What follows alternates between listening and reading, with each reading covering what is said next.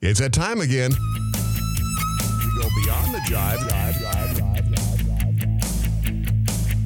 Join our hosts, John Swan and Nathalie B. Brave the sting of beekeeping to reap the sweet rewards. All you Hive Jive junkies out there, this is the Hive Jive.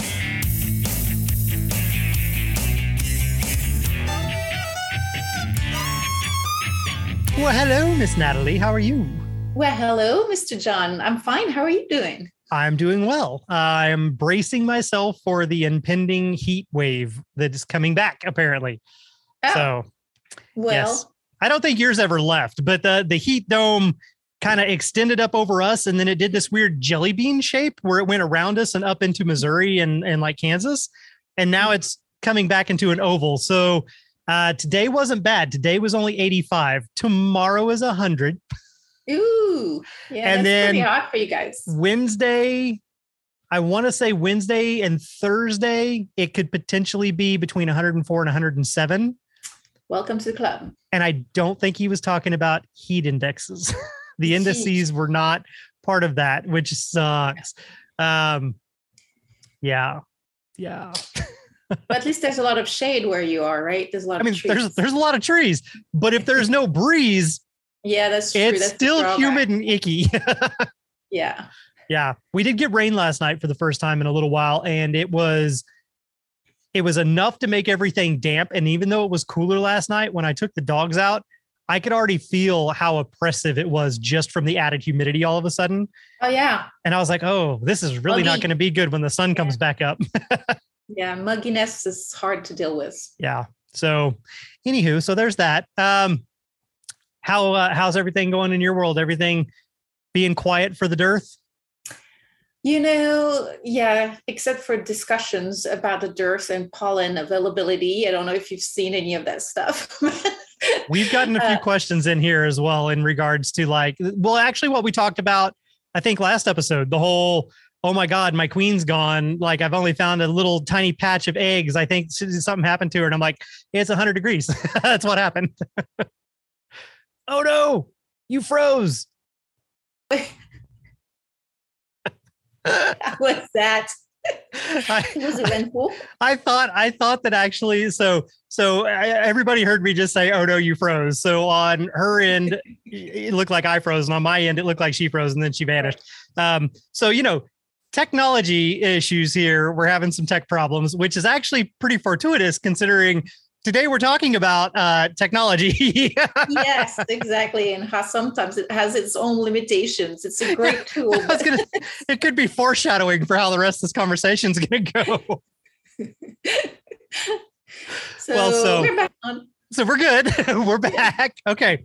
So with that fun little segue in here, technology. So not just technology, there's lots of cool little gadgets and things that are coming out nowadays where you can monitor your hive and it can tell you based on the weight of the hive and the sound of the bees and the temperature of the colony, whether or not they're getting ready to swarm, or if you're queen right, or if the queen's gone, or if there's producing a lot of brood, or if there's a honey flow coming in, all this kind of stuff. That sort of technology has its advantages if you have the money to pay for it. It's kind of a fun little perk and thing to have in there, and that's not necessarily bad. But sometimes technology, and I will preface this with, I love technology and I love robotic type stuff. But sometimes we get a little bit ahead of ourselves. And we invent solutions to things that may not actually be a problem. That's right. That's right. So, it's so true that we also forget, in the case of the honeybee, that it's an organism, and also it has a different life cycle than most livestock, and it flies, right? So there's all kinds of limitations that make technological innovations really tough to adapt to the colonies of honeybees, right? Right. Well, and so I'm going to start with the first one here, kind of going a little bit out of order with things. But the first thing that kind of struck me is the fact that bees have been around forever, and they have adapted to all the different changes and the seasons and cycles and all this stuff. Like they grow, they learn, they adapt to the different challenges. The biggest problem that they have adapting to is humans, us, and all of the things that we throw at them, be it, strange structures, destroying their habitat, reduction of food, chemical warfare, like all of these different things. So the very first thing that I thought was kind of interesting was back when colony collapse disorder was really kind of at its peak. There was a lot of talk about different companies going through and creating robot substitutes or robotic bees, but literally substitutes for honeybees. And one of the leading places actually was in China, where they already have a problem with pollinators, and they have people that literally go out with paintbrushes and pollinate flowers and plants because they have so many issues. So different companies started going through and designing these different things. One of which was Harvard, who designed a robotic bee, one of the first ones back in 2013. But by the 2018, 2019 mark, major corporations like Walmart even jumped on board and filed patents. Now, they haven't actually shown any of the bees, but they filed patents for robotic bees that can go out, gather pollen, spread it to other plants of the same species, and pollinate crops. My first thought, even back the very first time I heard about this, was how about instead of spending all this money on how are we going to replace the bees when they die out, maybe we should focus that money on how do we keep the bees from dying out? That's right. And that's the simplest solution to the problem. There's often a solution to a problem doesn't exist, but in this case, there's an issue. So it's a very creative way to try to fix the problem, but how about keeping it simple? I like the KISS system, right? And a lot of people have their ways to translate that acronym, but we like to say keep it super simple. Oh, right? I like the stupid part at the end because that's how I grew up. Do. But you could say silly, keep it simple, silly, or keep it super simple if you don't want to, be degradatory towards anybody. Exactly. And that's what we're trying to avoid. And in the grand scheme of things, follow the money, as always, right? People are either trying to monopolize and control specific things to make money off of them, or they're just trying to sell you something. Right. To solve a problem that doesn't necessarily exist or that their products don't necessarily solve. And I'm looking at it a little bit that way. Now, this being said, I totally agree that we should instead focus on helping our bees by decreasing toxicity around them and increasing the availability of forage. So planting a whole lot of nutritious forage that will help not only our honeybees, but also all the native bees, because let's face it, that's what, also matters. And in the end, even if we didn't have honeybees, we still have native bees, except if we kill all of them, then we've got nothing. Right. and some of them are better at pollinating specific plants, but the beauty of the honeybees is that they're generalists. And in the United States, they've been imported and they're here to stay. There's no removing them. So we might as well now accept them the way they are in the landscape. But the point is that— you hear that, Australia? There is no removing them. They're already there. That goes back to the article we talked about a couple weeks ago. Mm-hmm. They're not natives, but they're there. Yeah. So might as well kind of work with that. And what's going to help those native bees are going to help our honeybees as well. And so that's the best approach. Also limiting the stress and exposure to toxic, pesticides, insecticides, fungicides, that would also protect our bees and that, help them. But the other aspect of this is that people like to cite that the bees are disappearing, the honeybee colonies are disappearing. In the United States, there has been a decrease from about 6 million at the end of World War II to about 4 million now colonies in the United States. So in the grand scheme of things, I mean, if we look only at that period of time, it looks like we've lost 30%. Right. Of our colonies.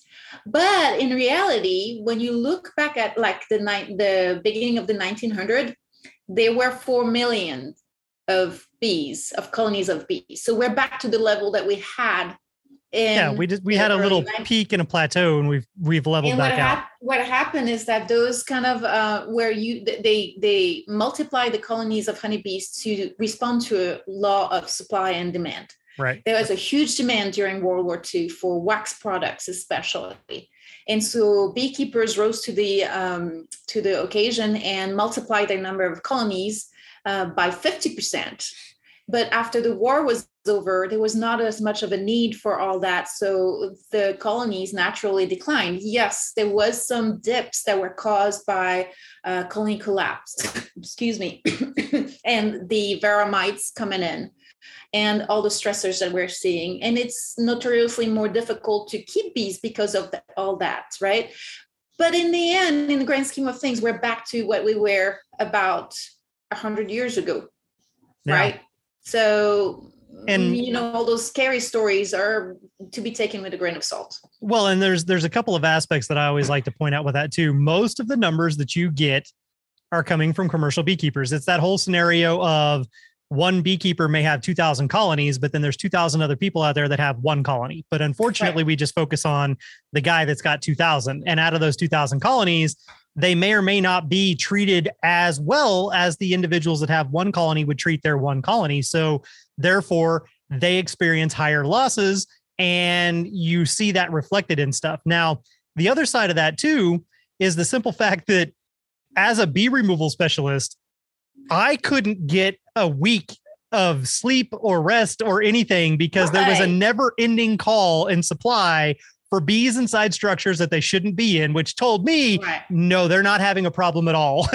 No. So what is happening is losses are in commercial settings, usually more dramatic to the people that own those colonies. And even in backyard beekeeping settings, if you're losing all your colonies, that's scary. But really, those statistics were reflecting what was happening in commercial beekeeping world, where you have migratory beekeeping, you're transporting bees, you're feeding them pollen, supplements, substitutes ahead of the season so that you can transport them to California when it's still the dead of the winter where we are. So there's all kinds of constraints and needs that are different when it comes to commercial beekeeping that really stresses the bees. And so no wonder there's losses there.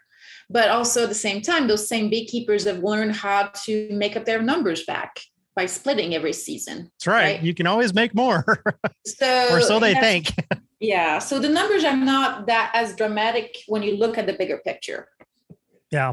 So one of the things we like to talk about a lot here on our beekeeper chats are unintended consequences. And you said something at the very beginning of this that kind of made me chuckle because I got to thinking about, well, the dark side of how anything seems to go. If you want to have like this post-apocalyptic future viewpoint on things, let's say something horrific did happen and all of the honeybees disappeared.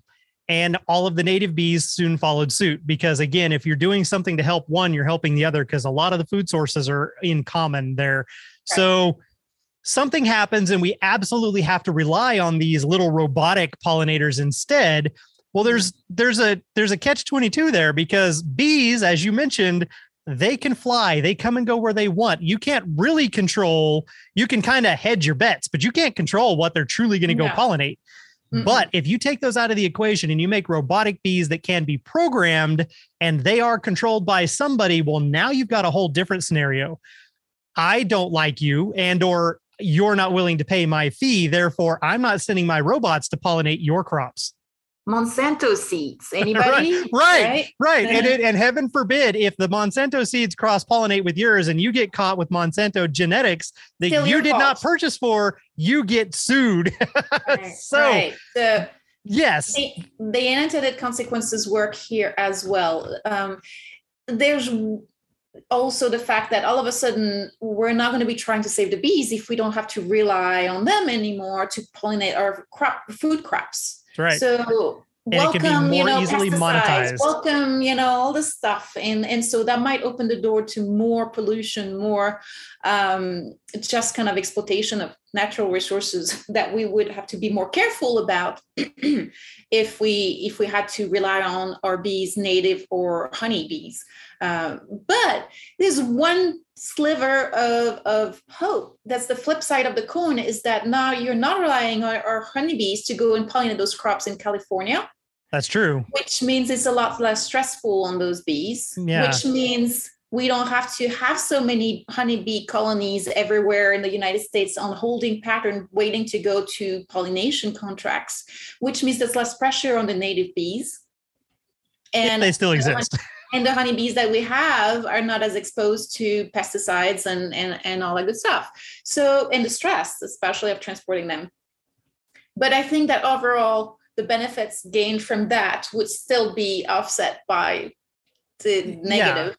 There's all kinds of strange, odd things that could happen in there. If you want to be kind of like, conspiracy theorist type scenarios, I mean, it could get kind of interesting, but it is definitely something to keep in mind because technology can be controlled and then you can garner a price. You can literally hold crops and people and families hostage because you can be like, sorry, you pay this much or the robots don't come pollinate your plants. Well, and let's imagine for some reason our technology fails. Oh, EMP. Fails exactly across the globe. And we've killed all our bees because we're not relying on those robots. Yeah. So what do we do? Right? Nothing. At that point, you are screwed. Sun sends out a mega wave that hits and fries all electronics and all the bees go. Matrix, man. See, exactly. So that is one scenario where technology is way ahead of its time, trying to solve a problem. Now, in this one instance, there truly is a problem, but the solution is the wrong solution because you're creating something to replace the thing that has the problem instead of trying to solve the problem. But so in the next instance, you talked about moving bees around. And there was an article that you actually sent me earlier this last week in regards to what it was called, the 2035 Moving Beehive. And when you first sent it to me, I honestly thought it was a remote control car because it wasn't to scale. It was cool. I was like, hey, that would be kind of fun to run around out here on the rocks and the hills. But it is actually when they start showing some of their computer generated mock-ups of it, it is this massive vehicle that with the beekeeper standing beside it, it's huge. And it just has, yes, exactly, one hive inside of it. The concept is supposedly, because this is just a theoretical, it's like when you see the cool concept cars for 50 years down the road that never materialize. But the concept was that this vehicle somehow will help you do more sustainable beekeeping by not having to truck. And this is, again, a kind of a strange thing, because if you go back and look, I'll get there in a second. You don't have to truck hundreds and hundreds of colonies out to these places on one truck, but instead you're going to truck a truck of these vehicles that contain one hive out to these places. Thousands and thousands of these vehicles everywhere, because it takes how many colonies of bees to pollinate the almond hundreds fields? upon hundreds upon hundreds, and thousands. So you've got this vehicle that's carting around this one hive. And right off the bat, when I was looking at part of it, like the first thing that struck out to me was when the vehicle is in transport or in storage, it actually stands upright in a vertical position. Yep. And then when it's moving, it's out in a horizontal position. But the frames inside this vehicle, and it doesn't say, so there could be something there. But imagine if these frames are stuck in place. No, but does it say that the frames rotate? No, the picture shows that basically those frames are vertical. Right. When it's parked. So what you've got is in one of these two scenarios, wherever the colony is normally at, that is the direction they're building their comb in so that gravity will hold everything down inside the cells. We all know the cells point up, even though it looks like a flat surface.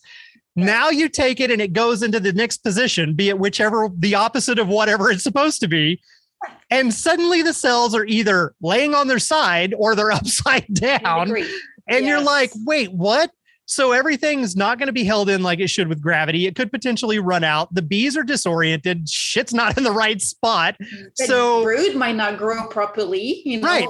Things Let's could not leak. even talk about, requeening themselves or anything. It's right. disruptive. So it's kind of interesting. And it talks about a more sustainable way to do beekeeping, and you don't have to do all this other stuff. But one of the big points that Nathalie originally pointed out was, okay, but how much did it cost you to make these vehicles, and how many vehicles do you need? I mean, a colony of honeybee could be in a top bar hive and free equipment, right? Right. So scavenged parts. It could be in a bucket, as far as I'm concerned, and it would still pollinate the crops. You might have to carry that bucket along. Yeah. But, it doesn't need to be self-propelled.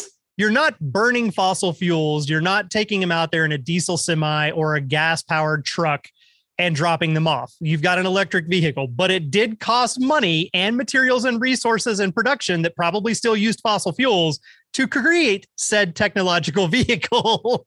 Well, okay, so caveat here.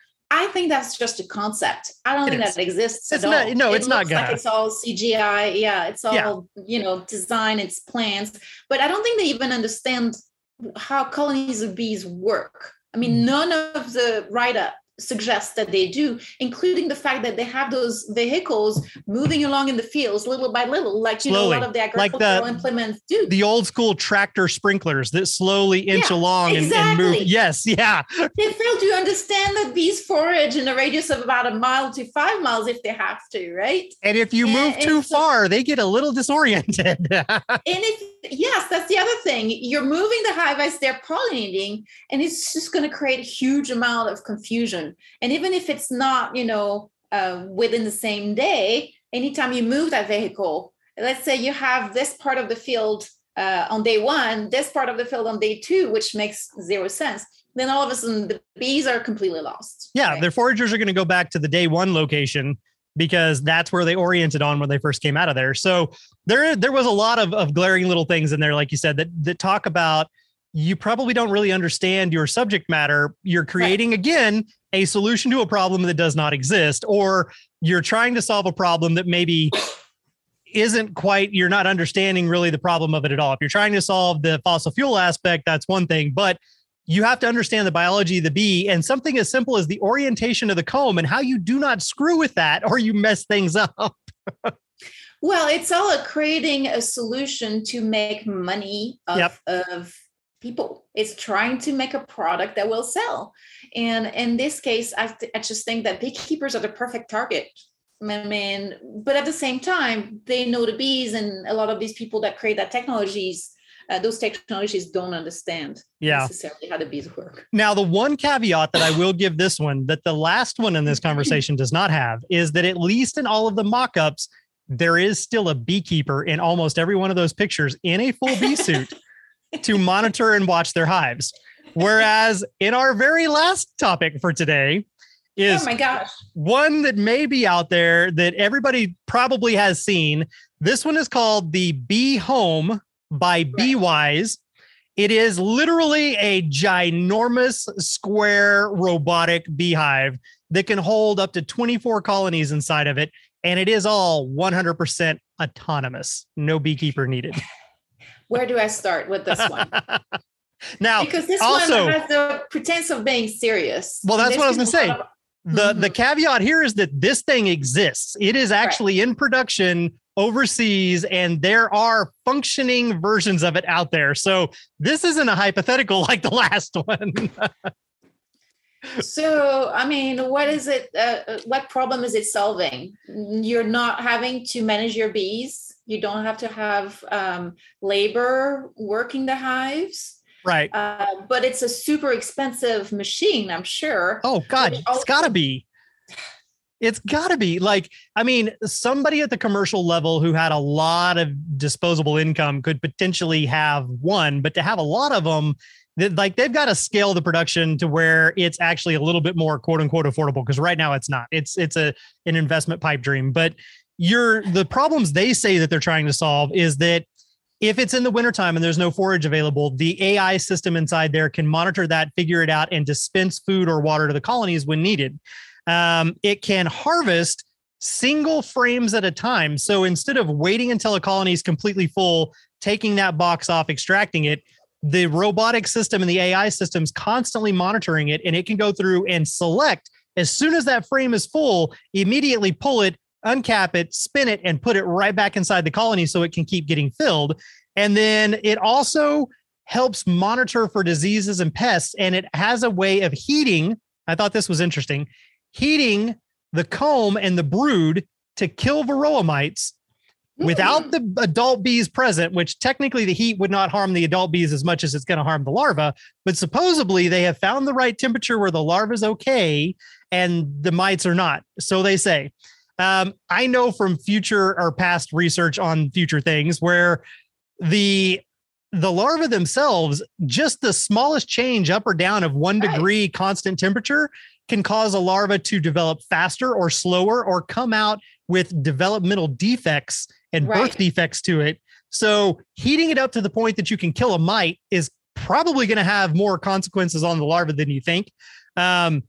They also reference colony collapse as like one of the only things out there. They mention what it is. Colony collapse really at this point is not really that big of a thing, but they attribute all of their losses to colony collapse. And they say that they can take it from where it's in like the 85 percentile to where it's only 8% of losses due to colony collapse. Well, I don't think I've ever lost a colony to colony collapse, but I've lost colonies to other things, you know? So it was just kind of an interesting scenario how they put it all together, but the whole thing is 100% automated. And when I was reading the parts about like the extraction, so and some of this may go unsaid, but is there programming in the AI to say, well, the bees need X amount of their own honey, or do you just harvest all of it and then you're feeding them back sugar after the fact? You know, if it's harvesting every frame as it's full, does it have a point to know when to stop? Are they allowed to have their own food sources? You know, like there's all these different aspects to it that kind of make me stop and scratch my head, but it's all like technology is awesome, but it's also terrifying. And in some cases, completely unnecessary. So I might be reaching a little bit. Have you heard of the Fire Festival? Yes.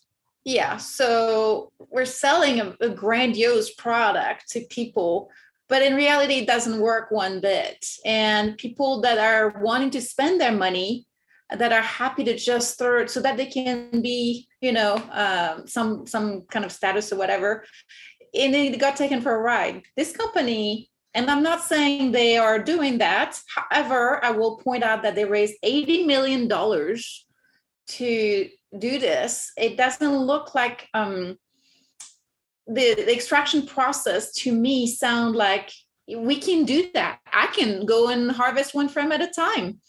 How do they move the bees away from the frames, first of all, before they uncap them for anything? Extract them? Yeah, because they talk about no adult bees being present when it's treating for mites, no adult bees obviously being on the frame when they extract it. So, how are they moving those bees? And the extraction process is a centrifuge, just like what we would use. And I questioned, like, okay, if it's going to be an automated system and it's going to test and it's going to understand and know, wouldn't this been a cool place to integrate the one thing that we like to joke about, the flow hive, where the cells actually separate and it drains into a center channel? Smarter, because if you're centrifuging 1 frame, for 15 minutes, 1 frame for 15 minutes. First, the energy demands. And then the fact that your extractor, because it sounds like what it is not balanced with 1 frame. And then I don't know if you've seen the picture of the inside of one of those. There must be like 100 frames on 2 or 3 corridors. How many colonies can you fit in there, and why are they all mixing together? Yeah, there's 24 colonies, but when you see the picture, it almost looks like you're looking down a row of library books. You don't see any clear definition between the colonies to say, there's where one colony stops, there's where the next colony stops.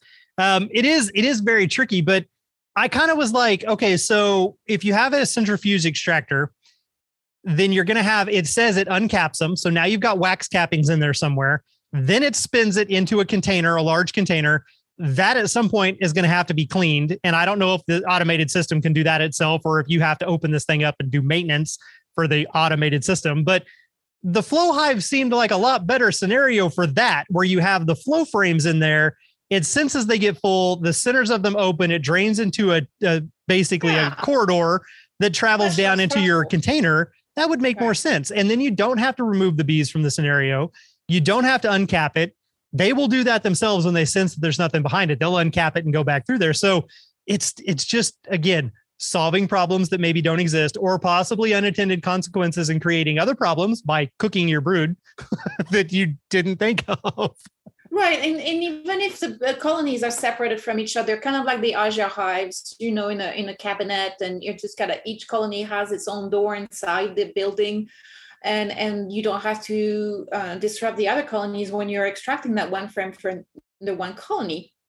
Well, how do you keep those bees from getting out when you? How do you keep them from getting inside? Right, inside the thing. They're bee free when they're taking them out. So how are they blowing air at them? Are they putting some sort of scent that they're running away from? Like, what is happening? What is this AI system doing to quickly and safely remove all the bees from the frame it wants to do something to?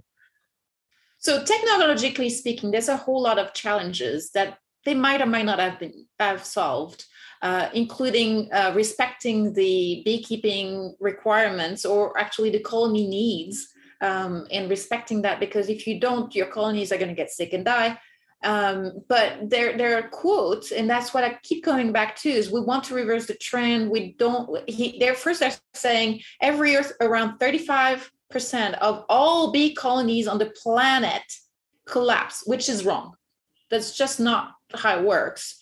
We have 2 to 5% losses in our 350 colonies that we manage. So I'm not sure how they're reaching that number. That means that some people lose everything. And I think that's true. But the other aspect of it is that they want to reverse that trend. They don't only want to stop colony collapse, which is no longer an issue. We want to reverse the trend and start increasing populations of bees on the planet to the levels that they used to be. Which we discussed earlier. Yeah. Technically, they are already there. Right. So one of the other things that it mentioned that I forgot in my little list of things it can do is it also can sense and prevent swarming. How? Yeah. I mean, yes, we did talk in the very beginning about how there are sensors that can tell you, hey, based on all these scenarios and all this data input, your colony is probably about to swarm. How does an AI system robotic arm prevent that? What is it doing? It's chasing everybody off the comb, pulling it in, cutting off the queen cells? Like, is it surgically lasering them? Is it locking the doors and being like, you are not leaving? It talks to it and it gives it a scolding. It's like, you're not allowed to reproduce. This is off subject, but that whole toxin point. When I first showed a video a long time ago of bees marching, one of my friends was like, oh my God, how did you get him to do that? I was like, I snapped my fingers and pointed. I was like, and then the other thing is that even if we admit that the machine can prevent the colony to swarm, what is the natural cycle of a colony? It's supposed to swarm.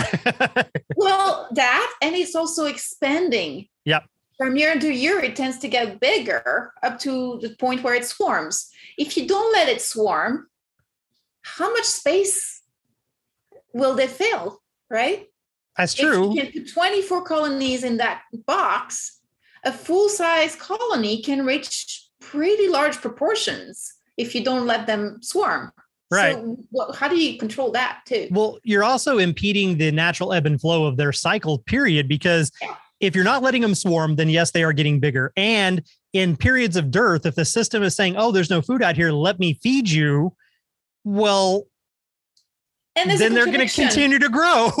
And there's a contradiction. That's why I was pointing out to that statement that they made. If you don't let your colonies swarm, how do you increase the number of colonies of bees on the planet? Right. What's really going on inside that box? Right. So, I mean, it doesn't even do what it says it should be doing, increasing the number of colonies on the planet. Because if they don't swarm, there's no increase. That's true. And the only other way that it could be not doing that is maybe it senses it. And I mean, it's a super intelligent AI system. So maybe it senses it and it does its own split. But then it goes back to what you were saying. Where did the bees go? And how do they not get into that internal chamber? And it would not be able to do a split and take bees with it without them getting in that internal chamber. So look, I feel bad because all we've been doing we're dissing on them all. Is criticizing them and undoing all the premise of this innovation. It is very creative. I think there's a whole lot of technological innovation that's going into this. There's probably a ton of good ideas. And I, for one, would be curious to go and check it out closer. Not that we will ever be invited, now that we've talked about all this. You want us to say nice things about your product? Invite us to come see it in person. Otherwise, we can only go by what we read. Right. And that's the problem. And okay, so that brings me to another topic. And there seems to be a trend here, but from that corner of the world, in innovation happens everywhere. But there's a couple of things that seem to be happening where there's also a firm that's claiming to make honey without honeybees. Oh, I saw that. Right. Right. But it's not honey anymore. Mm-mm. And I'm sorry, you shouldn't be able to sell that as honey if it's some kind of like artificial process that's making it like honey. So there's a couple of things. There's one that's like kind of like fake kind of syrup that tastes like honey, or maybe it's mixed with something. That is the bee-free honey, and it's spelled HONEE, and it was made by vegans who thought that we were enslaving the bees and it was bad for the bees. And I live with a vegan, so I can say this because luckily they don't have that extreme dogma and understand the beekeeping aspect of it. But what they did is they made their honey from apples, which are 100% pollinated by honeybees. So I thought it was really interesting that they're claiming don't buy honey from beekeepers, don't support the beekeepers, buy our bee-free honey, which consequently had to be pollinated by bees to make. So whatever. The other one, though, was legitimate. The second one you mentioned, they're actually taking nectar, going through a dehydration and fermentation process, but the key element that's missing is the bee, and the bee has its own enzymes and microbes that it adds to the honey.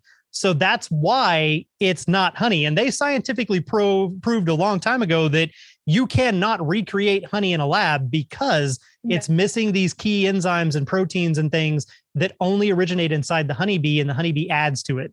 So it's so complex that there's no way human beings can reproduce it, really. Not now anyway. And what I love, it's called bios, bios, or something like that. And to me, it sounds like bio. So I don't know, but yeah, it had a name that it was almost like the foreign word for kind of, not literally, but like what is the Dr. Osterk would say it all the time, and now I can't remember what it is. The other word for honey that's not in English. It starts with an M.